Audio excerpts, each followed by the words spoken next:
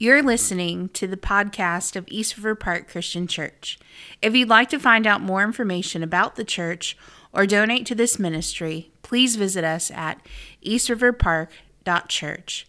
We pray that this is an encouragement to you as you grow in Christ through the local church. Everyone good? You want to do this? Yep. Sure. All right.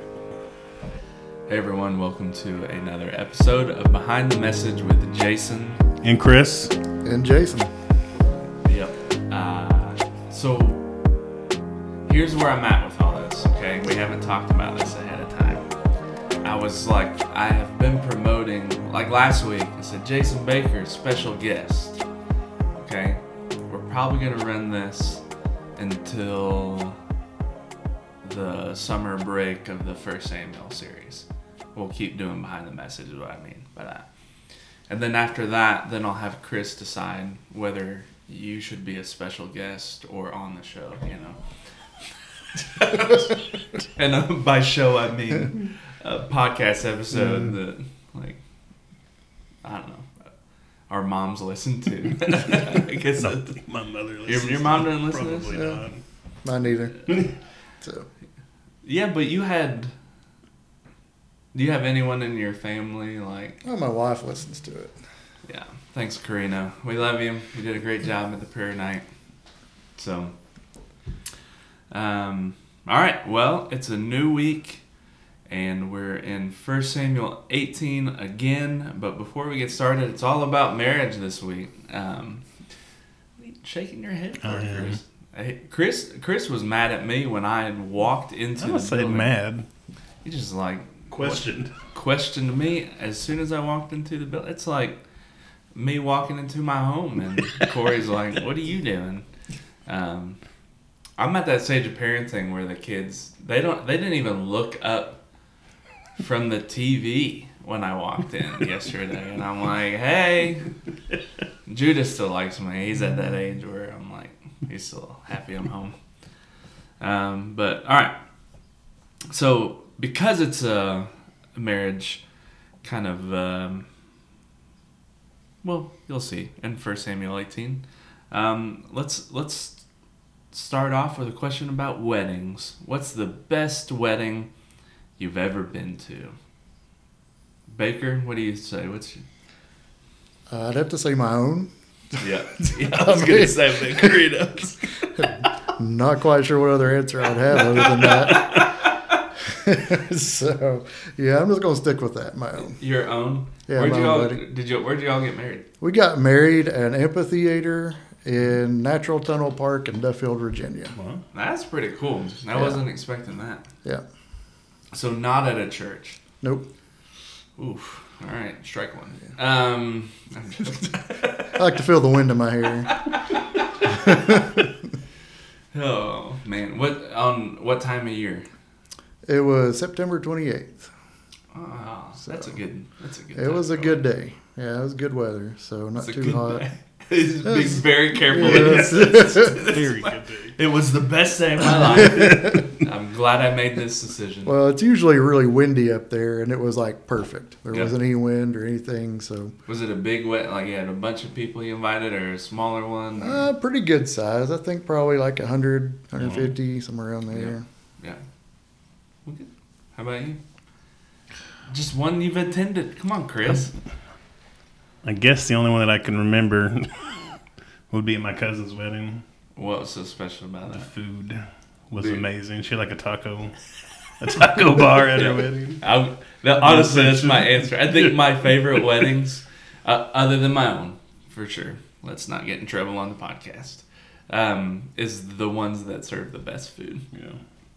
Yeah, which is, I guess, I mentioned the end of the message Sunday was the top food. But I've had some good food weddings over the years. I'll mention one that didn't make sense to mention on Sunday. It was Corey's friend, like her best friend growing up, and they asked me to do the wedding, and it was at some like fancy hotel in Cincinnati, and the food was real solid, and but like at 10 o'clock when you're like, all right, they served alcohol at this wedding, so there were people there that should have gone home a long time ago, but they're still there. So at 10 o'clock, you're thinking, let's wind this down and send these people home. And they brought out like a whole brick oven pizza buffet thing. It was so good. So if you serve good food at your wedding, I'm there. Yeah. Just as a side note, our rehearsal dinner, Corey and I's rehearsal dinner, was, I think I told you, it was fried chicken from Kroger in my parents' garage. So, just in case anyone tries to say I'm not from the South, that's a pretty southern thing. Yeah. People are like, that's a Kentucky thing. We don't do that. They don't do that in Tennessee. But it was good. It was good. No one dressed up. We went to the church, did the rehearsal, and came back and ate fried chicken in the garage. Mm-hmm. All right, it's 1 Samuel 18 time. If people want to read it, they can read it, 17 through 30. The question is, who is our bridegroom? And the first official questions for you, Baker. What does a biblical marriage look like? Because we're going to read, or at least discuss, a very messy marriage in this. Yeah. That's forming in this passage. But what's a biblical marriage look like? We'll read a couple short passages here and then answer. Matthew 19, 5 through 6. So therefore a man shall leave his father and mother and hold fast to his wife, and the two shall become one flesh. So they are no longer two, but one flesh. What therefore God has joined together, let no man separate. So, a biblical marriage, I believe, is between two believers. And it is a covenant relationship reflecting Christ and the church. And Ephesians 5:25, husbands, love your wives as Christ loved the church and gave himself up for her. So, in a biblical marriage, we're going to honor the relationship between Jesus Christ and the church, reflect that, and live sacrificially towards each other. Yeah, that's good, man. That's good. And I think in our culture, so much of that was assumed for so long that it's good to state that. I think I'm actually asked questions about marriage quite often from people in our church and community that might have been very obvious in the past. And now it's like, okay, well, let's address this from a biblical perspective in ways that we never would have had to address that before. So, yeah, that's good. That is going to set the stage for the rest of these questions. But for you, Chris, how is Jesus the bridegroom to the church? In Scripture, Jesus is symbolized as the bridegroom. In the church, his symbolic bride. So Christ has sacrificially and lovingly chosen the church to be his bride. Yeah, and I quoted that passage in the Gospels where Jesus identifies himself as the bridegroom when they talk about fasting. Yes. So, should we still fast today? Anyone? I don't think there's anything wrong with that. Yeah, I think it's still legitimate practice. All right. Well, that just made me hungry, y'all talking about it. I think it could be more than just foodie, too. I mean, that's media. You can... But anyway. Yeah, when we were at the Springdale Community Church in Louisville, one of the main youth guys wanted all of us volunteers to fast in preparation for some youth thing we were doing. And Corey and I made it till like late lunchtime, and then we're at Fazoli's, and we're like, well, let's not tell anyone about this. And now you have. Yeah, but too many years have gone by. There's what do they call that? Where like you can't get in trouble when it's too long. Yeah. I know what you're talking about. I don't know what it's called. Statute of limitations. Yeah. Yes. Yeah. Those free breadsticks are too enticing. Man, have you all been to the Fazoli's in Johnson City? I have, but it's been on several years. Like 20 years. I think it's the Yeah. best deal in East Tennessee. That place is so good. They're incredibly nice. Everything is super hot. Did you go on Sunday? No, they wouldn't go. They wouldn't go. My kids would go with me all the time, but Corey, Corey's like, nah. no. I don't know where we ended up eating Sunday. We might have just ate at home, which is probably the better financial decision. All right, so who's our bridegroom? Was this a three-parter? Yes. All right. So point one is he's the bridegroom that chose us. Jason, first question for you, Jason Payne. Why did Saul want David to marry one of his daughters? If you're reading through the text, verse 17 shows us at the beginning, we see that Saul wants the hand of the Philistines, the enemies, to be against David. You find that out at the very beginning from Sunday when we read verse 17. Well, we really don't see how is that going to work out. We see that Saul is thinking that in the passage, but you're like, well, what does that mean? You don't see the trap until you get down to verse 25. That's when you find out that Saul's trying to trap David in an impossible bride price. I think that was his intentions, even when he wanted David to marry Merab, his oldest daughter. He's trying to trap him in an impossible bride price so he can send David out against the enemies and be destroyed by the Philistines, which we'll talk about in a minute. But question to you, Baker, why was David shocked that Saul chose him to be a son-in-law? So verse 18 of the passage, David said to Saul, "Who am I, and who are my relatives, my father's clan in Israel, that I should be son-in-law to the king?" He was poor, he had no reputation, didn't have anything to offer for his daughter. So I think that's why he was shocked. He didn't feel that he was worthy.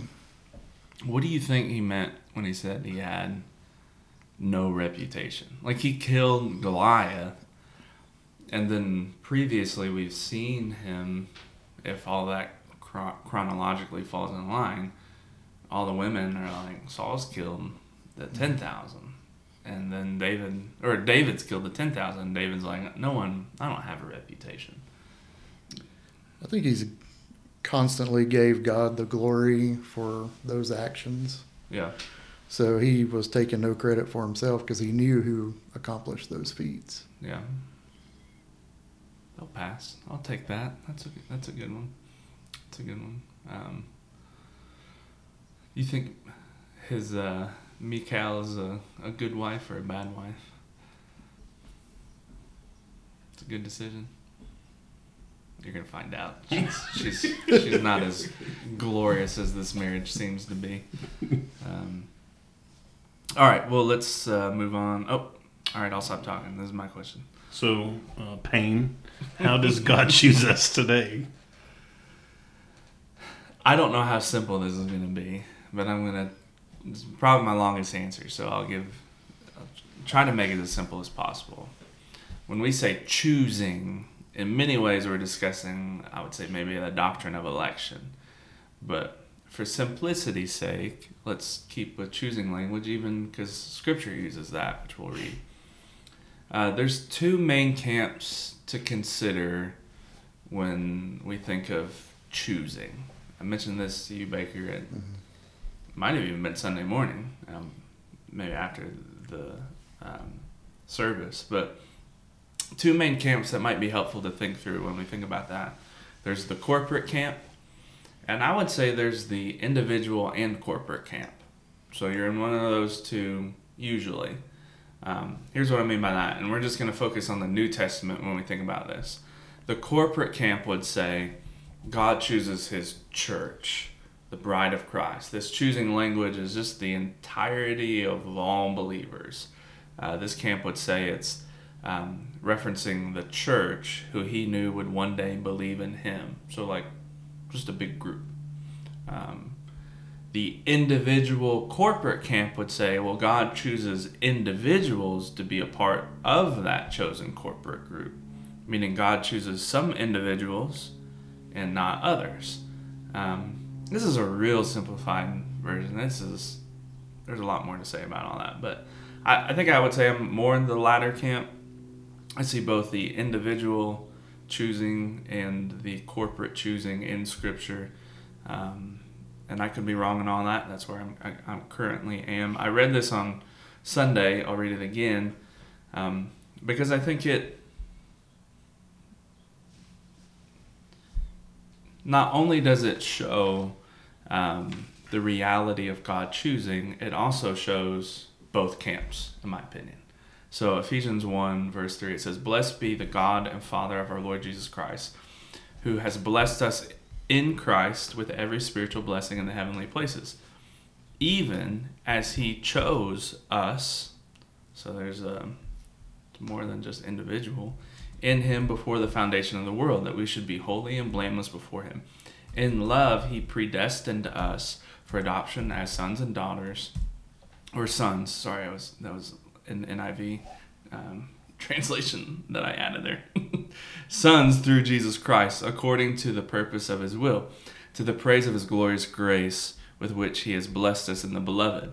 So my point on Sunday, it doesn't really matter what camp you're in, although people would disagree. I'd say both camps can be encouraged by this clearly biblical view of choosing. If you have believed, repented, and been baptized into Christ, you are part of the chosen people of God.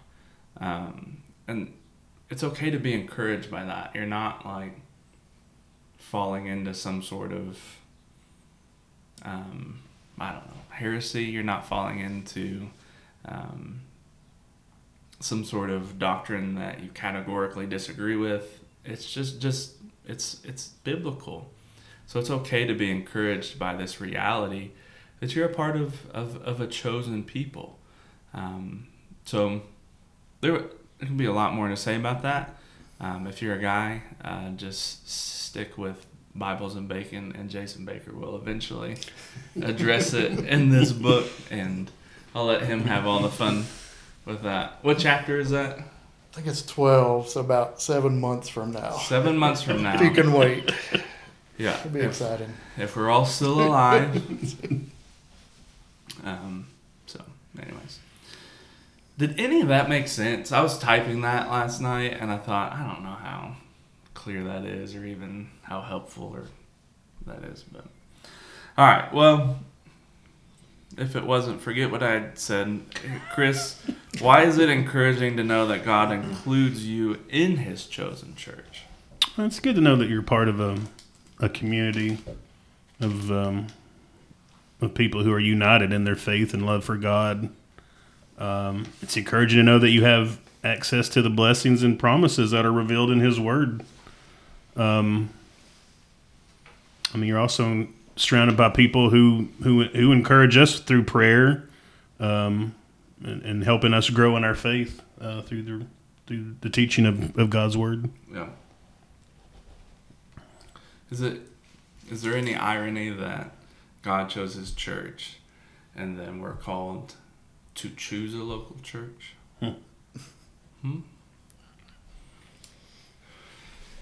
Why did you choose East River Park, Chris? Have I not told you this? I don't know. My mom suggested it when we moved here. She guest drove down. I don't know if I have heard that. Drove down this road and you pass 5 churches to get to my house. Yep. And she's like, "Why don't you try East River Park?" And I'm like, "Okay." We're like, I don't know. Which one is it? There's no sign out front. Well, there was a sign back then. Can I publicly address that real quick, and then I want you to finish. That there's a permanent church sign on order, so that's coming. Yeah. For people that are curious. We kept putting these signs up, and the weather would rip them apart. So I asked, very sweet Anita, to can we get a large yard sign? And then someone just drove through it last week. So at this point, I don't even care. We're just going to be secret. Maybe we'll try to get another one up, but we're just going to be secret church for right now. But, all right. Yeah, so she suggested this one. When we moved, I visited one time, and I've gone. I haven't gone to any other church down this road ever. Just this one. Huh. Yeah. about you, Mr. Jason Baker? The church we were going to had shut down because of the pandemic, and we had moved to Elizabeth, and so we wanted a closer church.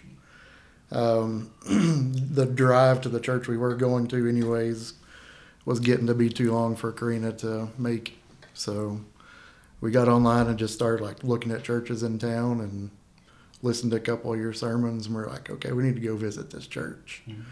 And like the first time we came, we pull in the parking lot, and Mark Duty is literally standing in the parking lot, like greeting people, just walking around the parking lot, like shaking hands. Yeah, we try to tell him to knock it off. Yeah. So, but yeah, I mean, we like came, getting in people's cars. No, that's cool. That's good.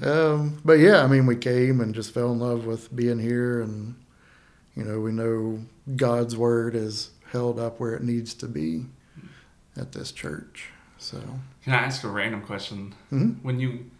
When you were Googling, which I'm sure you were, churches, what were you just Googling churches in Elizabethton, or was there something more specific? I think Karina's actually the one that found you. We were doing our own searches. Okay. And just kind of looking around online, seeing what was out there. And y'all were one of the few churches that actually had a statement of faith up. And one of the few churches that had one that was up that seemed to actually line up with the Bible. Yeah. So it's a good start. Yeah. Well, I mean, it's good to know what the church believes, kind of give that overview. So, yeah. Yeah. I just got tricked into coming here. So here I am. Actually, Corey was the one that found East River Park. She was. I don't think I'll ever forget sitting in my office, and she had texted me the link to the job posting for East River Park, and I clicked on it, and I'm like, I don't know, they're contemporary. I like that, not just because I love contemporary worship music. I just like that, at least that mentality. And they were elder led, and I told you, I don't know if I've told you, but like expository, they wanted expository preaching in the job description, which almost, I mean, even Southern Baptist churches weren't saying that. So I was like, all right, well, maybe they'll reply back. And then Derek was the one that emailed me. Jenny was the first one to call me. Yeah. Yeah. I had Jenny left me a voicemail, and I saved it on my phone forever. She thought it was creepy, and I was like, yeah, but listen, Jenny, this is the first time you called me. So, yeah. Isn't that somewhat interesting? Like, I guess you search for one, but I think a lot of times it's just invite. If people in our church would just invite other people, you can't replace that. What did you say about how many people showed up for Easter and we didn't have not a sign up at all? Yeah, there's no sign. Yeah.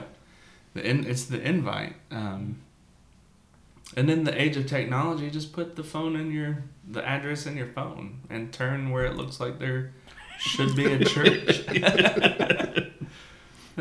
Yeah, we really don't have anything. I was meeting with someone yesterday, and they were talking about like just the authenticity of the church, in the sense that like we don't have like flashy programs or anything, and I told them, I said, I think that was authenticity was a play at the beginning because we had no other play, but the truth is we hope that's always the play. Like we don't have anything else. We're not trying to be something we're not. Just be real, and I wish things looked a little more flashy around here at times, but that's not our church. And so, yeah, if you want a church with a church sign, it may not be us for a few more weeks. All right, well, 2. Who is our bridegroom? He's the bridegroom that purchased us at great price. This is for you, Baker. What did Saul require of David to marry his daughter, Michal? So verse 25 from the text, then Saul said, "Thus shall you say to David, the king desires no bride price, except 100 foreskins of the Philistines, that he may be avenged of the king's enemies. So 100 foreskins of the Philistines. Yeah.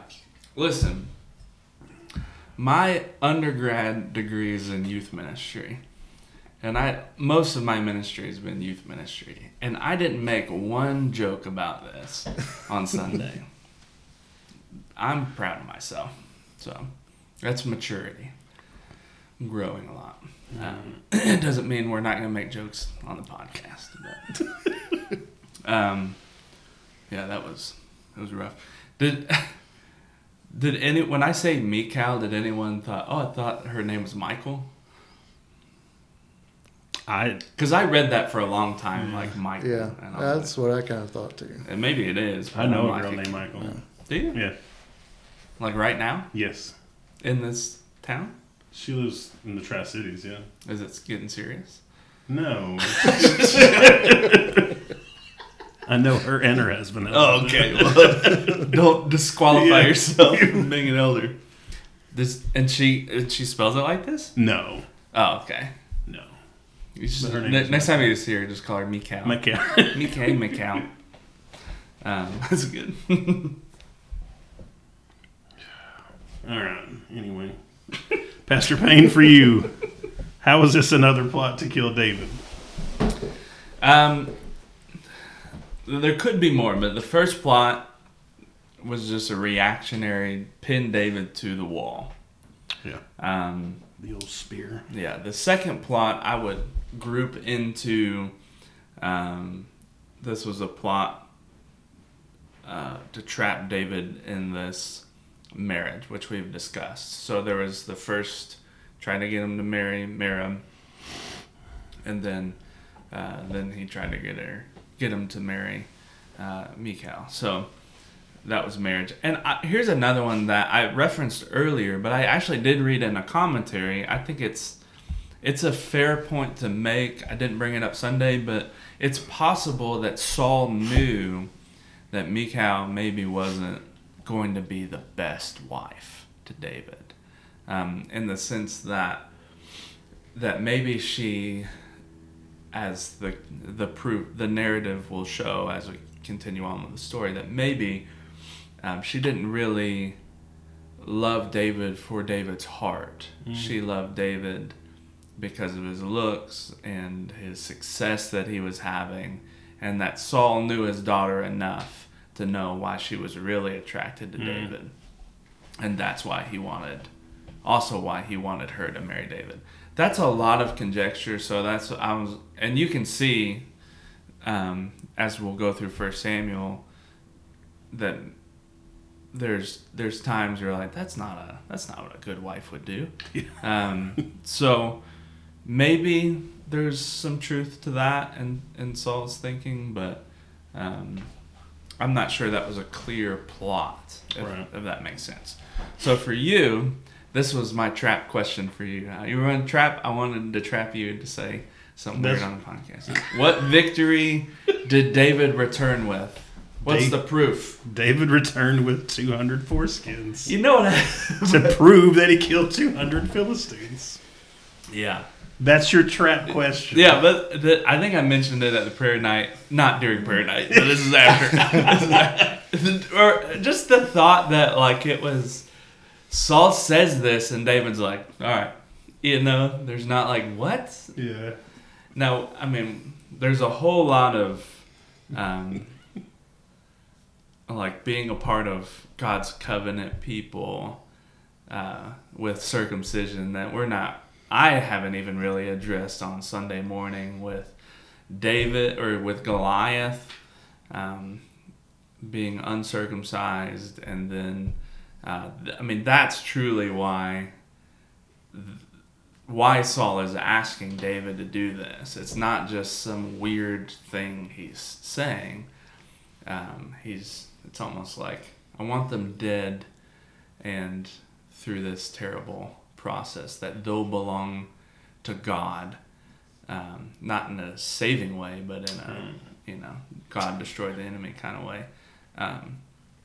There's a lot of to go through all that. But yeah. Anyways, I didn't think I made any joke on Sunday.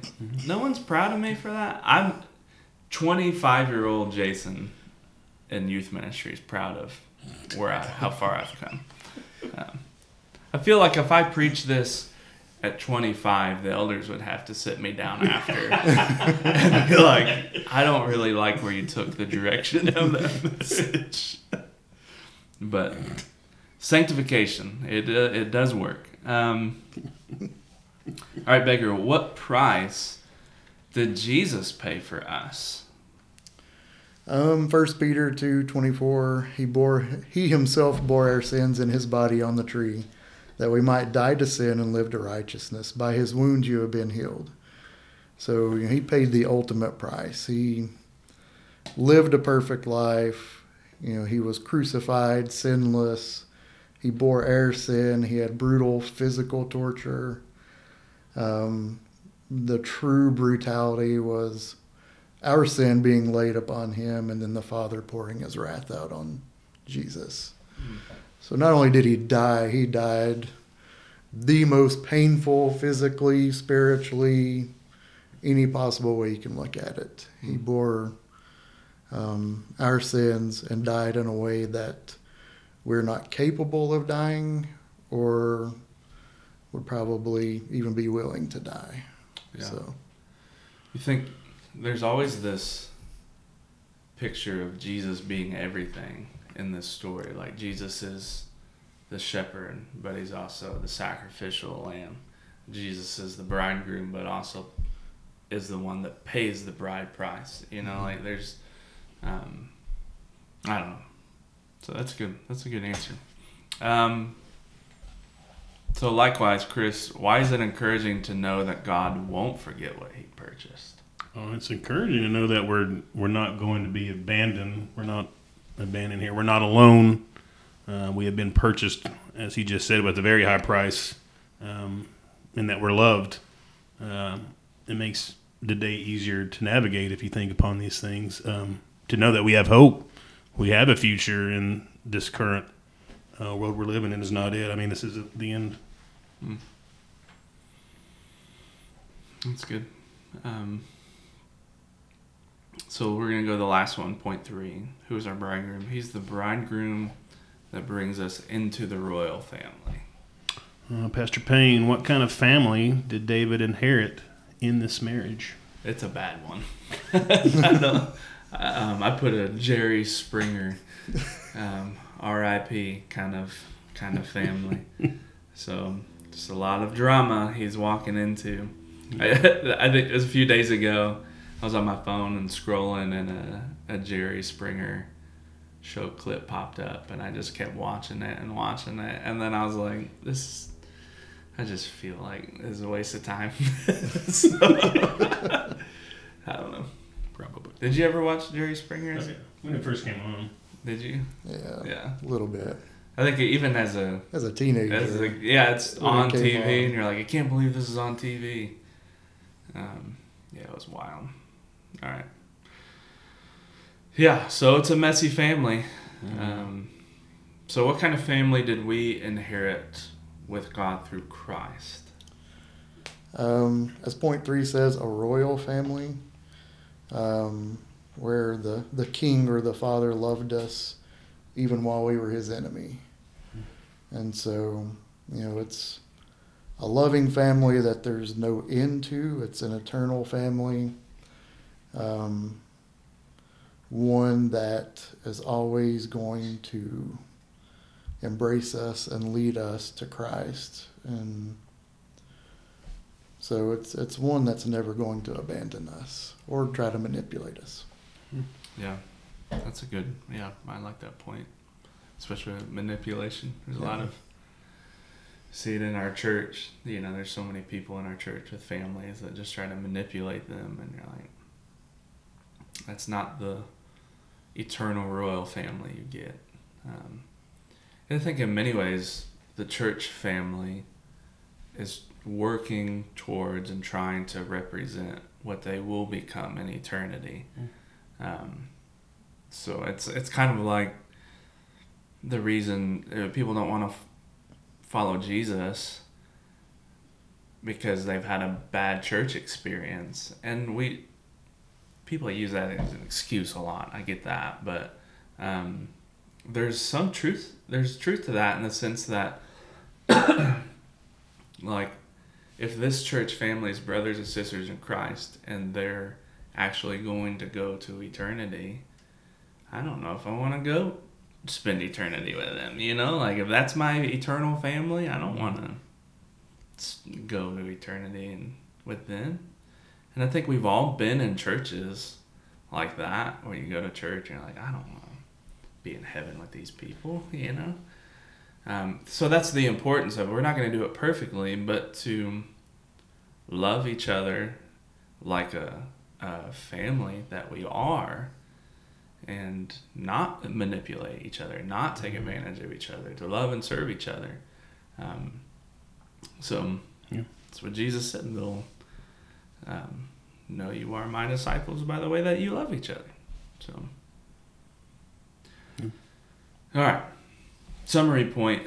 Blessed are those who are invited to the marriage supper of the Lamb, which I did before I gave that summary point on Sunday. I read the passage in Revelation 19, which I'll reference later. But for you, Chris, what is the marriage supper of the Lamb?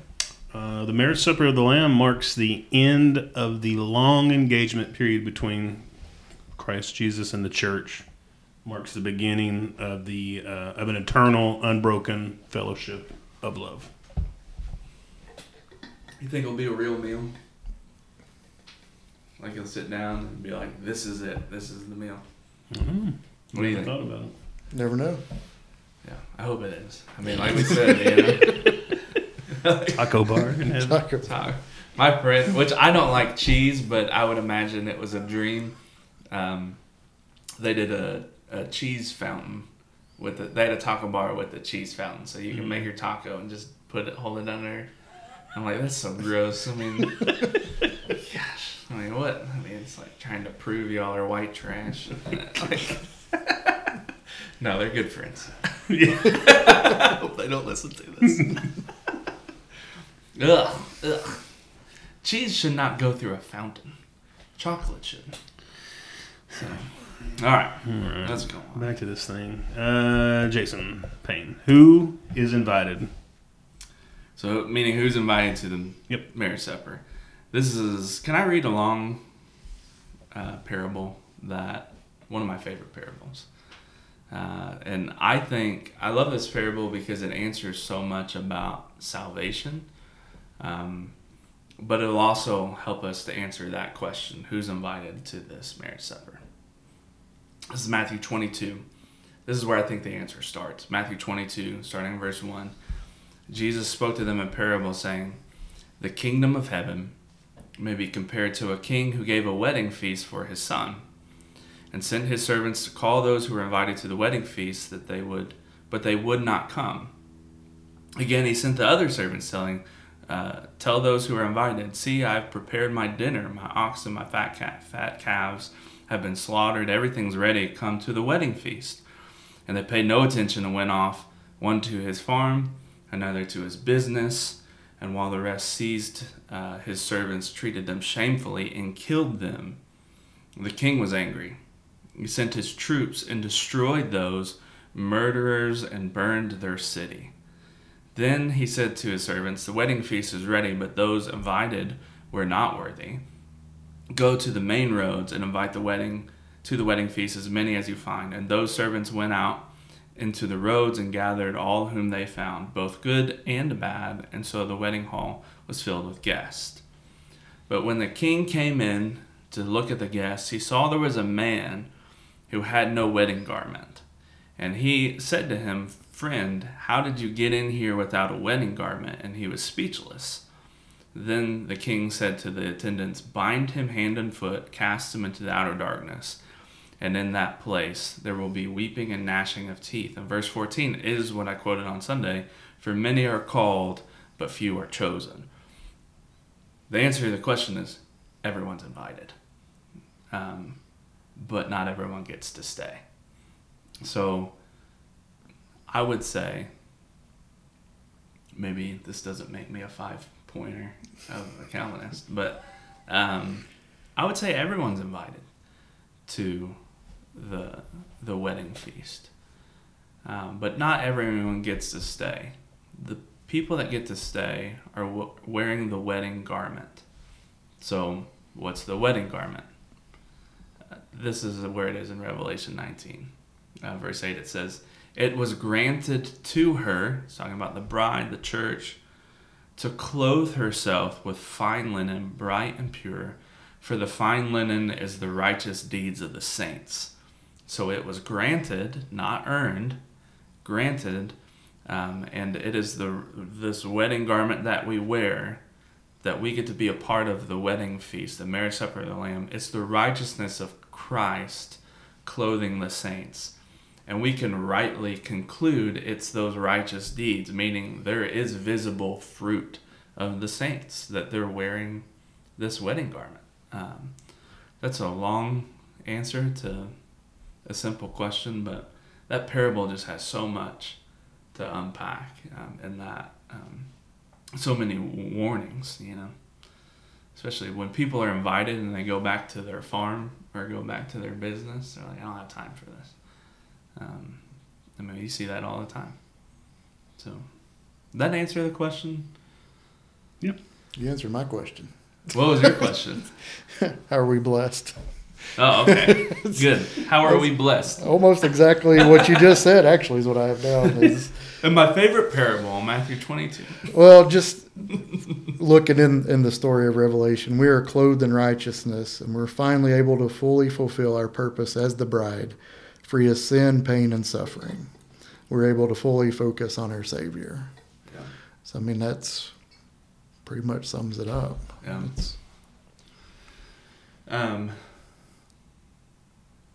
To give more of a helpful analogy that I didn't share on Sunday, and to talk about what you talked about, I've officiated a lot of weddings, and I mentioned that in the concluding illustration, but most couples, when they do big ceremonies, they're all stressed out.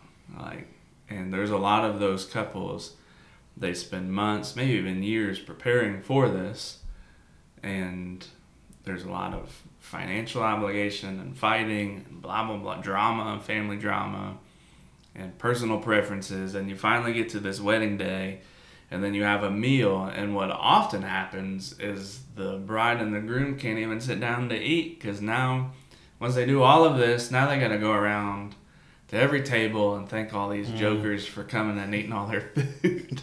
And it's like, to get to this point and not even be able to just enjoy the meal is this reminding of a blessing of all of the pain and all of the struggle of this life, and to know that once the wedding happens and the marriage or the marriage supper begins, you can just rest and enjoy the food and not feel like, what else do I have to do? It's already done. You don't have to go around and thank anyone. You don't have to be someone you're not. You don't have to put on a smile when you don't feel like smiling. You can just sit down and rest and enjoy the marriage supper of the Lamb. So hopefully that's an encouragement. And for me, it would be great if it was real food. So there's got to be real food in heaven, right? It's all going to be wax.